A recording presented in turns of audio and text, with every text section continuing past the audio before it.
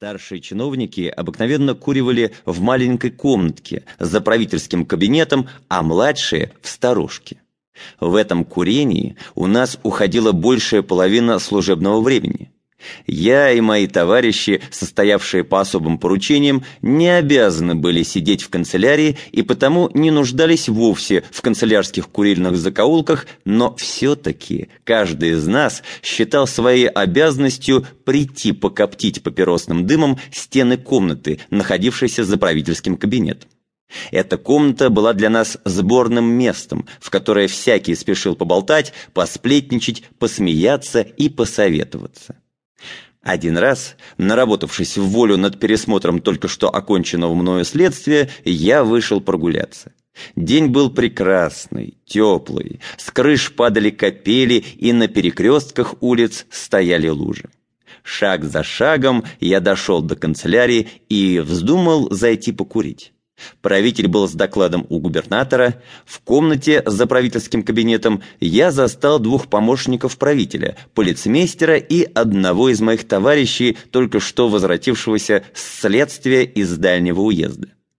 Пожав поданные мне руки, я закурил папироску и сел на окно, ничем не прерывая беседы, начатой до моего прихода.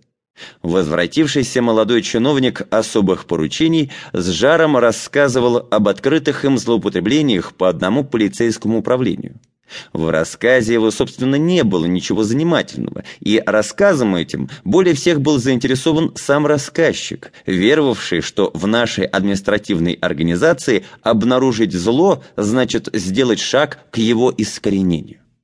Из помощников правителя один еще кое-как слушал этот рассказ, но другой без церемонии барабанил по окнам пальцами, а полицмейстер, оседлав ногами свою кавалерийскую саблю, пускал из-под усов колечки из дыма и как бы собирался сказать: «Как вы, дитя мое, глупы».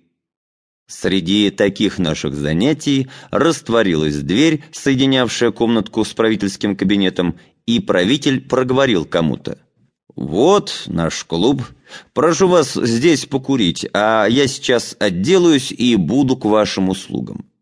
В двери показался высокий плотный блондин, лет 40, в очках, с небольшой лысиною и ласковым выражением в лице.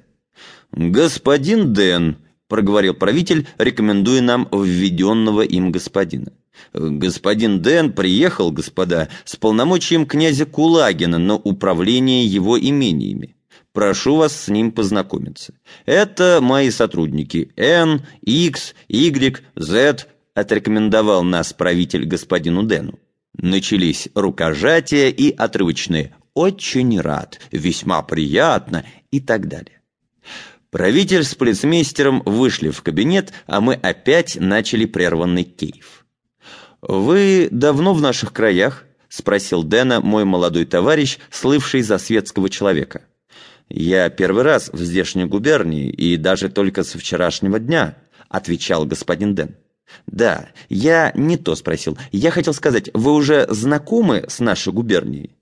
«Не знаю, как вам сказать. И да, и нет. Я знаком с имениями князя по отчетам, которые мне предъявляли в главной конторе, и по рассказам моего доверителя, но... Впрочем, я полагаю, что ваша губерния то же самое, что и Воронежская, и Полтавская, в которых я управлял уже княжескими имениями».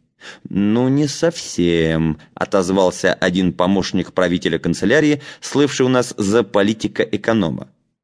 «В чем же резче всего проявляются особенности здешней губернии?» — отнесся к нему Дэн. «Я буду много обязан вам за ваши опытные указания». «Да во многом». «О, я не смею спорить, но мне бы хотелось узнать, на чем именно я могу споткнуться, если буду держаться здесь системой управления, принятую мною с моего приезда в Россию. Я тех убеждений, что неуклонная система всегда достигает благих целей». Политика-эконом не ответил на этот вопрос Дэну, потому что молодой чиновник перебил его вопросом. «А вы давно в России?» «7-й год», — отвечал Дэн. «Вы, если не ошибаюсь, иностранец?» «Я англичанин». «И так хорошо говорите по-русски?» «О да, я еще в Англии...»